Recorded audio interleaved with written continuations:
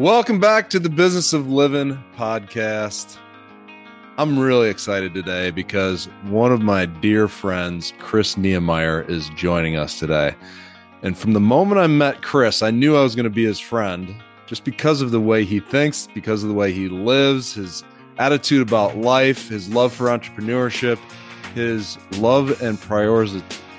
Did I say prioritization? And the way that he prioritizes his family and his marriage, I'm like, this dude's solid. Here we are today, good friends. We've done a podcast together in the past. We've done some masterminds together.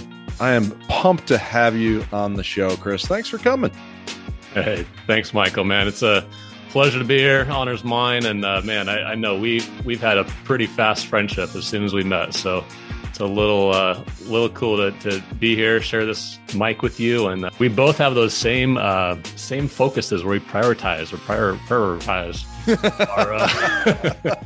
our life. Tongue twister. Try saying that fast. That's right. But no, I love it. And that's probably why we're just such great close friends and kindred spirits, is that, it's not all about business. It's about living. It's about our families and our wives and kids first, and then everything else kind of comes into play. And so it's great to have you, man. Great to be in your life and linking arms, doing this together. No doubt, my friend. Just for the people who are wanting to know a little bit about Chris, where do you live? Like, what does your family life look like right now?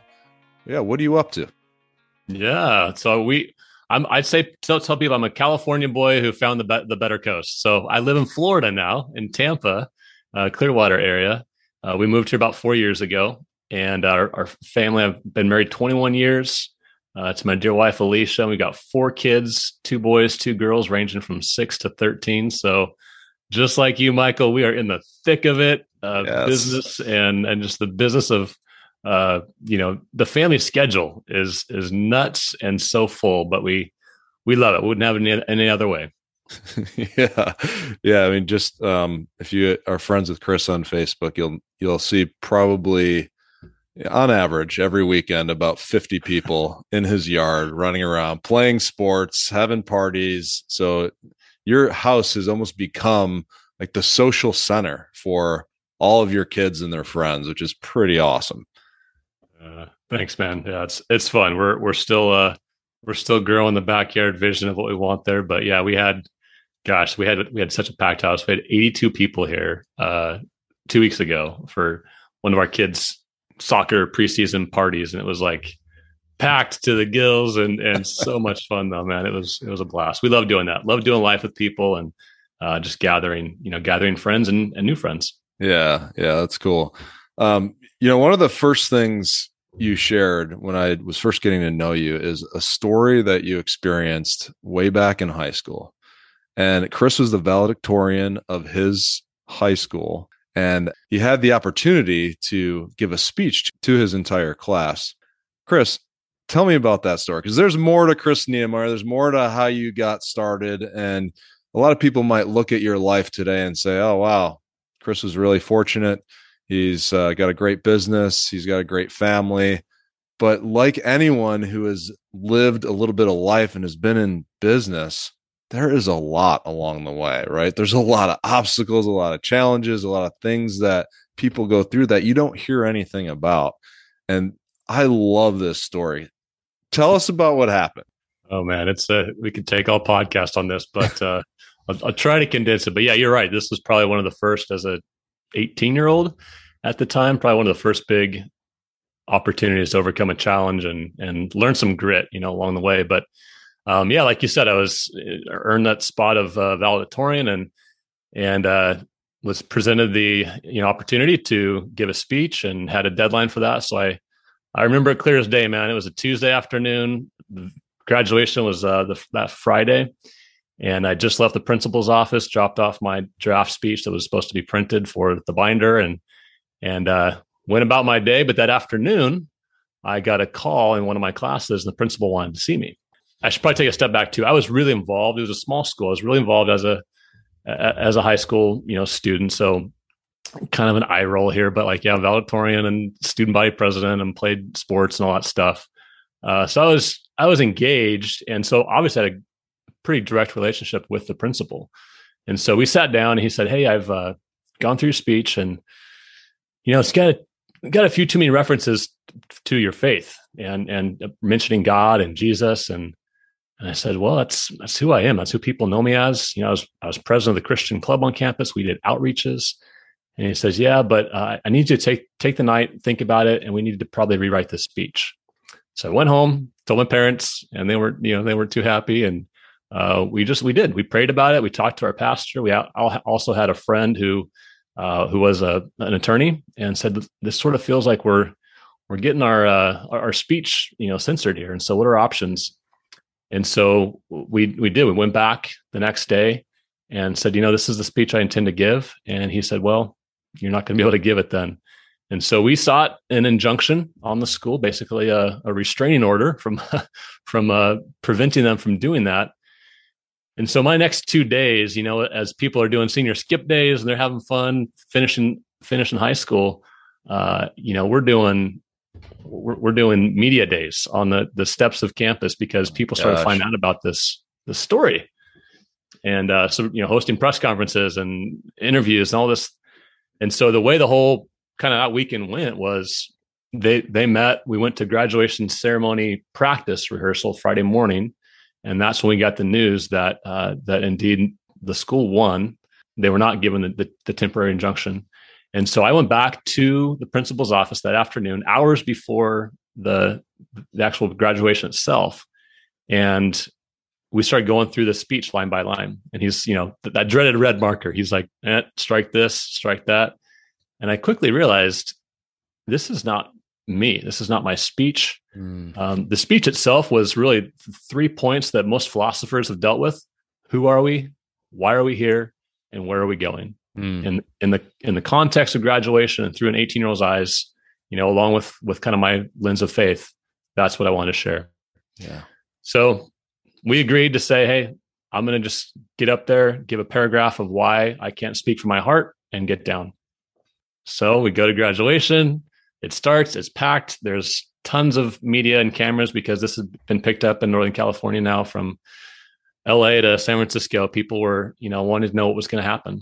And so just as we practiced, the musical rendition got done, and I was stage left, and I got up on stage, approached the podium, and the principal went to the podium first, grabbed the microphone, off microphone, said, "Get off the stage. You've lost your right to speak."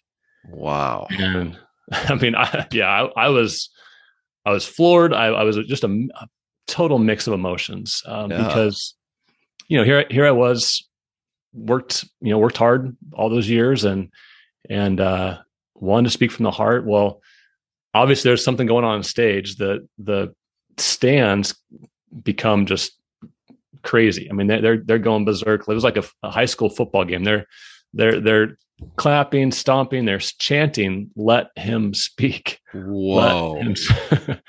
Yeah. So pretty wild, set of circumstances. I start just bawling, because I'm embarrassed. I'm wounded. I'm frustrated and angry. And the school board that was sitting on stage, they surround me in a circle, and they start, telling me, "Get off the stage. You're making a fool of yourself.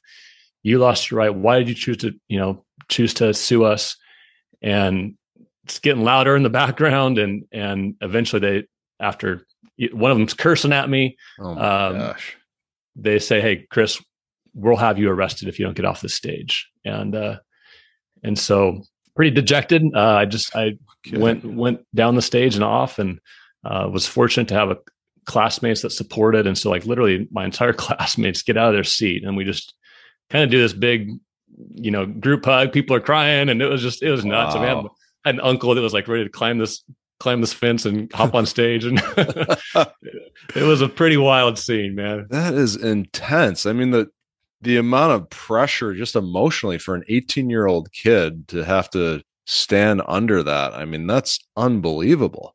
I was afraid to raise my hand in class when I was in high school. I mean, that's just a tremendous amount of pressure. But wow, that's really cool how your classmates surrounded you. But I'm also thinking of these adults that are standing around you and cursing at you. I mean, what? I mean, Yeah. what kind of display of leadership is that too? And so what happened next after this crazy intense experience?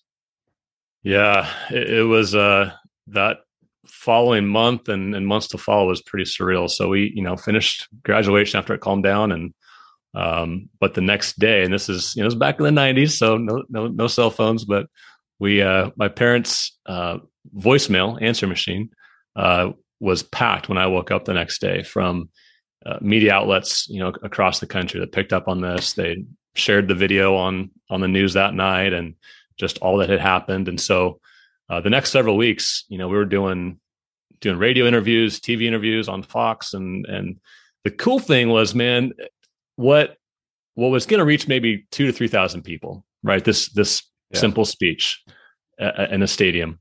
The LA Times printed the speech, the San Francisco Chronicle, multiple newspapers. I read the speech on radio that reached millions of people, and so pretty cool from a faith perspective. What I may have intended for something, and what even the enemy might have meant for bad to censor me.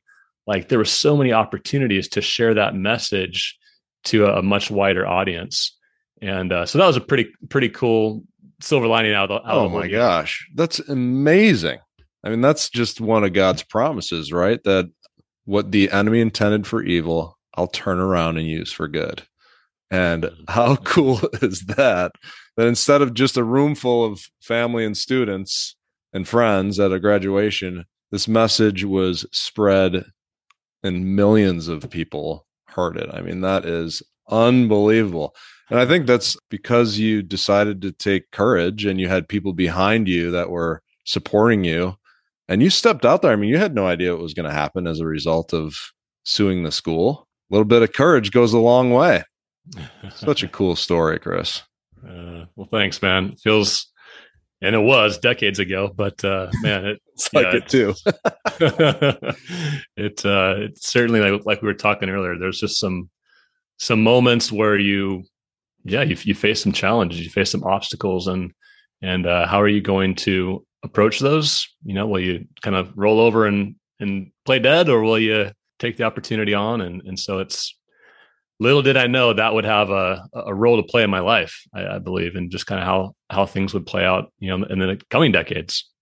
Yeah. I think that's such a good example of what courage feels like too, because a lot of people want to feel self-confident. A lot of people want to be courageous. It has this sort of draw to it socially that, oh yeah, I'm going to be courageous, I'm going to be brave. But what that actually feels like is being in a place where you're extremely vulnerable and maybe even to the point of tears, not knowing how things are going to happen, but still leaning into it and stepping into it. I love that example of what courage actually looks like.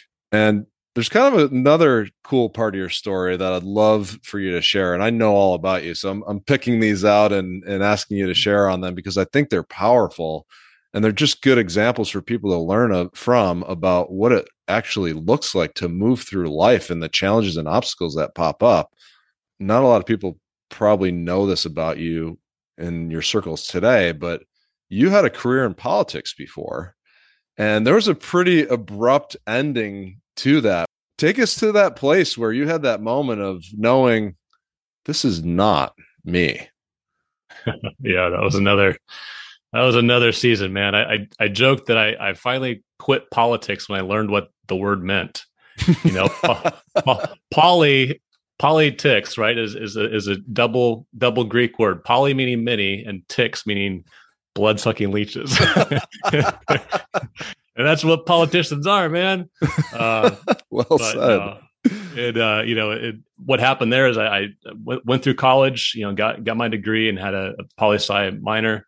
Got bit by that political bug and had an opportunity to jump in to lead a PAC, a political action committee, which is kind of the big money guys behind politicians and parties. So we were a fiscally conservative, no social issue type of type of organization in Southern California. And my board was a bunch of millionaire mover and shakers, in the area. And so we would identify candidates to run for office and support them, fundraise. And so at a young age, my early 20s, got to be around and frankly kind of the influence of the area. So we had congressmen and senators and people in my cell phone and that we'd call on, and their chief of staff to make things happen. And so, in your young 20s, you're kind of, hey, this is pretty cool, and it's kind of heady, and you get surrounded by all that, and just the pride that can come and the all that. Well, it was a pretty stressful time too. This is in California in the early 2000s, and so we had multiple things going on locally and at the state level with the governor recall and recalls locally, impeachments. I mean, it was just this harried pace of life. And by the way, I had just gotten married. And so, I'm a young 21-year-old here, just learning about marriage and relationships.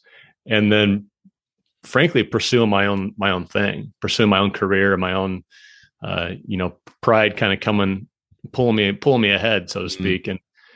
And so I just remember that busyness, and my wife had gone back to school at night. And so my typical day was, hey, I'm up at 6 a.m., get ready, head down to, the downtown high rise for a power breakfast with somebody important, and spend the whole day doing stuff. And then it was the evening, cocktail receptions for a candidate or whatever. We kind of became ships passing in the night for a while, and really disconnected from each other, which was my fault. And it really affected what we were doing. And I just remember one evening leaving San Diego and driving north up. And this is, timely, but if you know Top Gun, Maverick, this is driving right up through, seeing those fighter pilots where they train. And I remember looking there and going, wow, these guys are brave and courageous to get up there and do that. And I remember looking at my rearview mirror. I'm leaving downtown San Diego, probably 8 o'clock at night. And there's all these lights on in these buildings. And I'm going, man, it sucks. There's so many people still working, working late.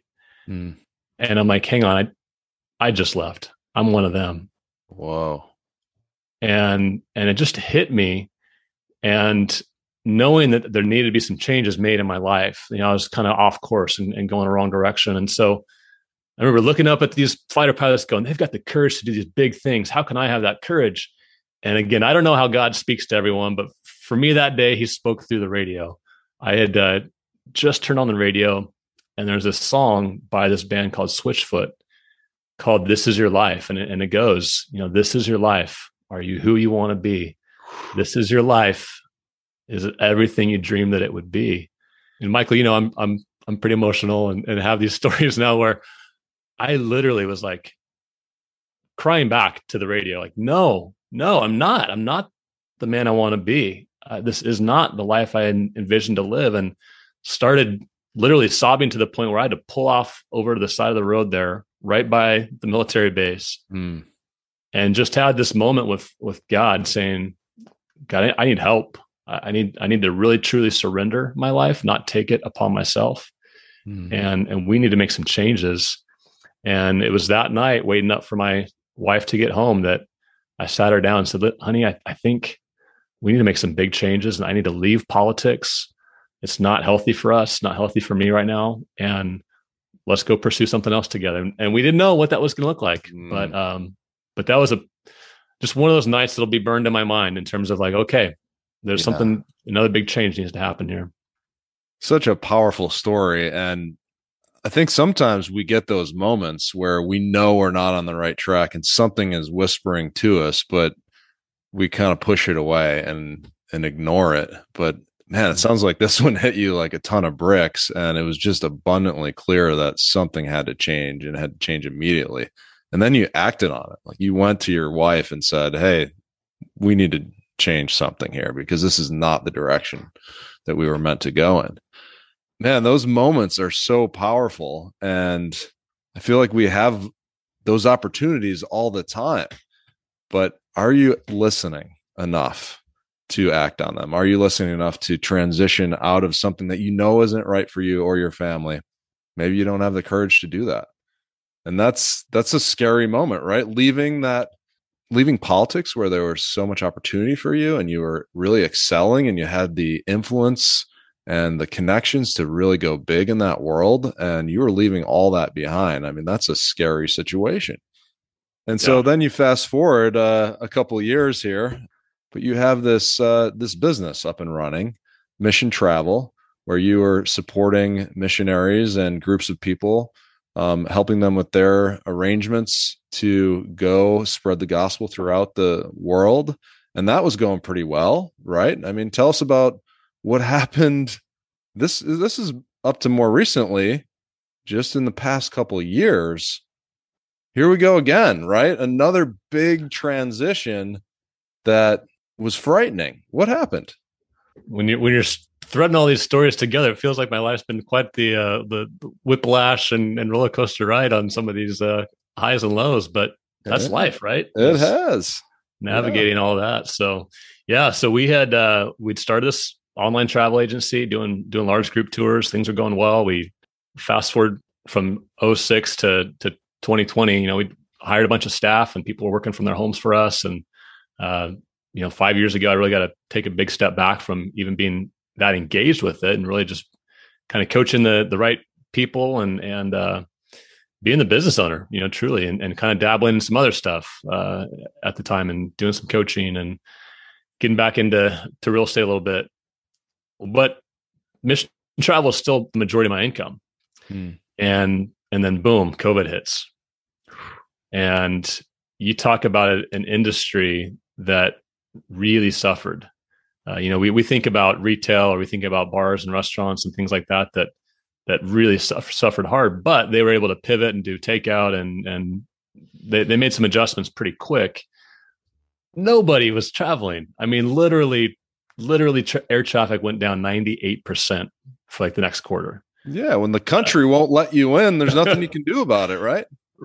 Right. And so, we had one of my staff who I didn't really talk to each of my employees on a regular basis, but she reached out end of February and said, "Hey, I just want to let you know, this thing in China, this COVID thing they're talking about I think it's kind of starting to affect people. And every call I'm getting is to cancel stuff that we had already booked instead of booking new things." And this was like our peak booking season. Oh.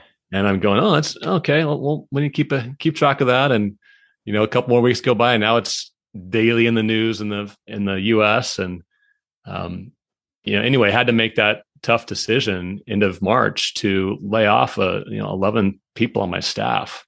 And then we went through, some time to try to get the PPP money and get them back on for a little bit. But again, no one is booking anything. And so, for a company that was doing really well 15 years and then had a major loss, I'm scratching my head and my existence at that point, just going, how am I going to get through this?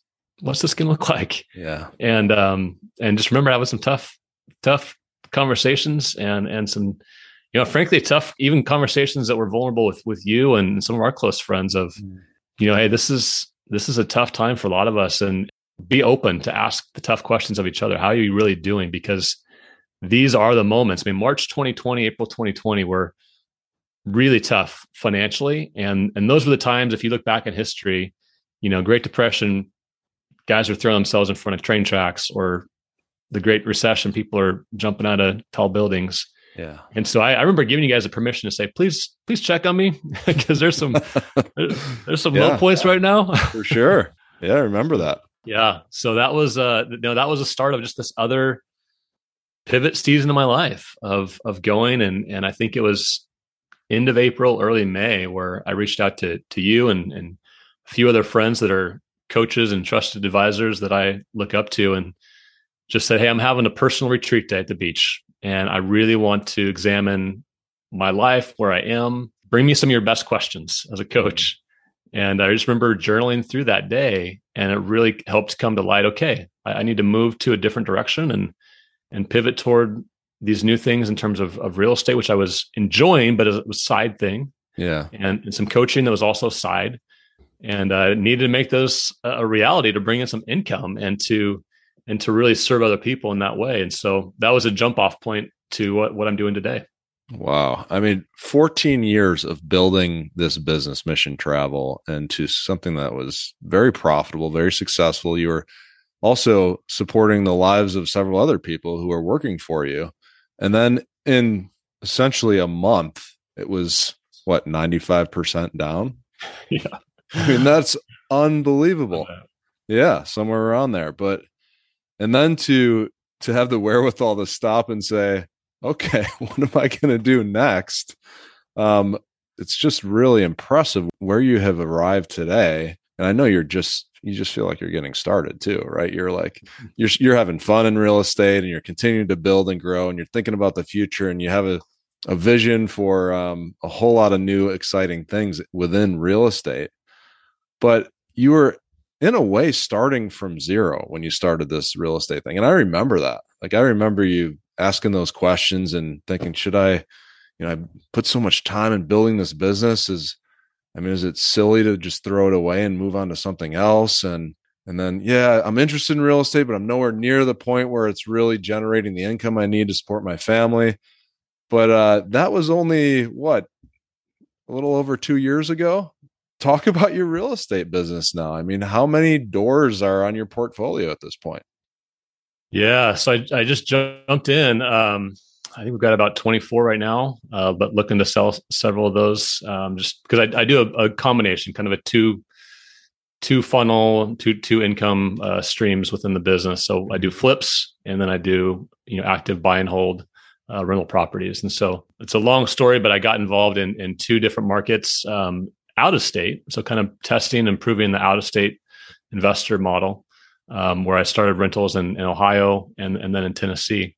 But looking to do more here in Florida now. But, when you were talking there, Michael, just about that adjustment, that other pivot and your head full of stuff going on. I remember one particular moment, and this speaks to your podcast title, just the business of living.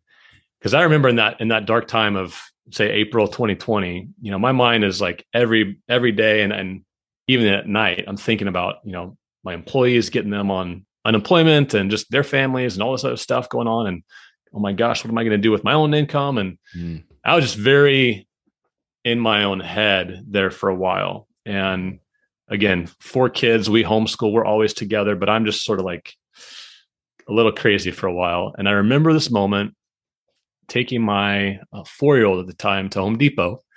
And we're waiting in line, right? And because COVID, masks, and all that kind of stuff. And so, but we're passing the garden center, and I'm just holding her hand. We're going to get a few things, and she says, "Daddy, let's stop and smell the flowers." My gosh! And and I just remember like her sweet little voice saying that, and my head's a million other places.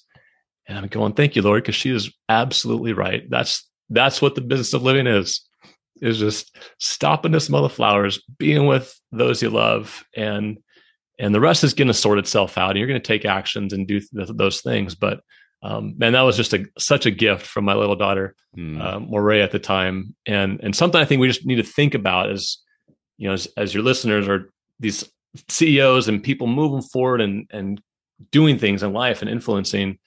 To not forget those gifts that are right within our own doors, our own household. That's truly what living's about.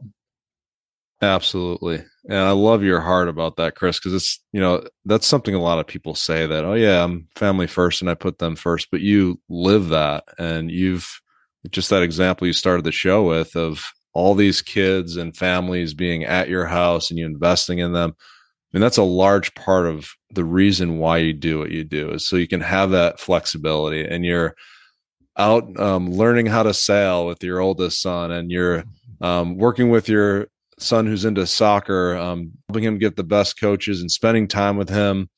And the same thing with your daughters too. You're dressing up and going on dates with them, and you're spending time doing that with your wife as well after 21 years. And that's the heartbeat of why I think that you've been able to overcome all these things, is because you do it for them. And You do it so you can live life with them and invest in your family. And I love that about you. And that helps us find some courage too, right? When in those moments where we're like, what are we going to do? And we look at our kids and we look at our wife and we're saying, it's for them. And that's a big part of why I'm doing this whole thing is for them. It's not just to get another dollar, make another buck, be a little bit wealthier. It has everything to do with that lifestyle of doing life with your family. That's cool, man. You could accomplish a whole lot if you didn't think about them at all. You could probably 10x your income if you weren't thinking about that at all. But would you really be wealthy? And I know that you understand what true wealth is, and you are pursuing that regularly. So thank you for sharing that real story of what that looks like. What are you getting excited about as you look into the future?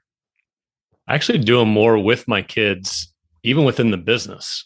So yeah, we're aiming to do more in terms of some real estate here locally. My sons are 13 and 11, and they've both gone on these real estate trips with me up to Ohio and Tennessee sometimes, just to kind of see what dad's doing and have some one-on-one time, and we roll up our sleeves together. But now they're like, you know what? I want to learn how to do, X, Y, and Z. And so Awesome. yeah, just yesterday, man, you saw the post. I grabbed a new pack of power tools, and I'm like, guys, I want you to learn how to use a skill saw and a miter saw and all that stuff, just to give them some practical skills, and also just to be able to do some things together, actively, and give them opportunities to explore what it is they want to do in life, while having that example of, real estate's always there. I don't care if they go into real estate or not. But to have some practical tools available to them, they understand kind of the financials of what real estate can do. But also just being there, like you said. I mean, we're part of the sailing club. My oldest loves that. My other kiddos are involved in soccer and dance and everything else. So I'm just excited about being here more often to do life with them and see what opportunities arise, through all that, as we just do this life and teach our kids in some different kind of out of the box ways. Yeah, it's awesome. I've watched your journey and been with you along the way, and just the richness that leads to when you choose to invest in your family is something that you can't touch. You can't buy that, and it's such a worthwhile pursuit.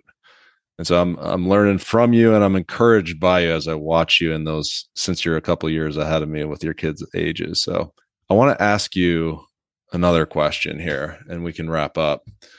But I talk to a lot of people regularly that are at one of these points in their lives, either in their career or in their family, where they just know they're not where they are supposed to be, not where they want to be. They feel kind of burned out at one of these transition points that you've had so many of, and you've moved through them. Yeah. What perspective can you share, just from somebody that has been through a lot of those? If somebody feels like stuck there, maybe they're in a job they're just dying a slow death in the job that they're in, or they feel like it's too much to put their family at risk to make a change. What have you learned through your own experiences that you think would just be helpful for somebody in that spot? It's a big question. But I would say this: there's so much opportunity on the other side of fear. We think of fear as this huge brick wall that we can't get through, but once you learn how to, the fear is in your rearview mirror, and you've got all this opportunity in front of you. So circumstances and situations are different for people, but it's just pushing through to say, what are my options? Like, literally, if I'm in this track of, I've got to stay as the CEO, or I've got to be this employee, but you have other dreams, other things tugging at you, you need to listen to that. And you need to be okay with pushing past that fear to explore those other options on the other side, because life can be beautiful. If you're already having those scenarios in your mind where I feel like, oh, this is a dead end, fill in the blank, job, career, whatever, then you're already living your worst nightmare. So what does it take? Why not explore the option on the other side of that? And I think you'll find some beauty on the other side. That is solid, solid advice, because oftentimes that fear prevents you from even exploring what's out there. The fear is Yeah. so great that the idea of thinking through, what could I get involved in, or what could I explore and learn more about and figure out what next steps would look like. If you sit in that fear, there's none of that exploration or creativity. So that's Yeah. solid, solid advice. And you've been a solid example of pushing through that fear and just saying, what's possible? What's out there? What could I learn? What could I do next? Who can I talk to then also shine some light on and perspective on this journey for me? So, Chris, thank you so much for sharing your wisdom and your story and your journey. I look forward to continuing to learn alongside you and really appreciate you spending some time with us today. It's my pleasure, Michael. Look forward to hanging out soon down here in Florida with you and your family too. Yeah, man. Can't wait. Thanks for listening to another episode of the Business of Living podcast. Man, you got to love Chris Niemeyer. If you want to hear more about what he's up to, go to chrisniemeyer.com. I'll leave a link in the show notes. And don't forget to stop and smell the flowers. Yeah, we all have a lot to do. There's a lot of things that we want to accomplish to move the ball forward. But if we can't enjoy the journey, if we can't stop long enough to say, hey, this life is valuable, it's worth stopping long enough to fully let some of those feelings of gratefulness sink in. Take Chris's advice. He's accomplished a lot in his life, and the main thing he wanted to leave you with is to stop and enjoy the people that you love the most. Have a great week, folks. Welcome to September. I know, summer's winding down, and there's some sadness that comes with that. But fall is an amazing time of year. It's the time for harvest, for cooler weather, for beautiful leaves, for shorter days. And along with that comes so many more opportunities to live life fully. So go out and do that. I'll talk to you soon.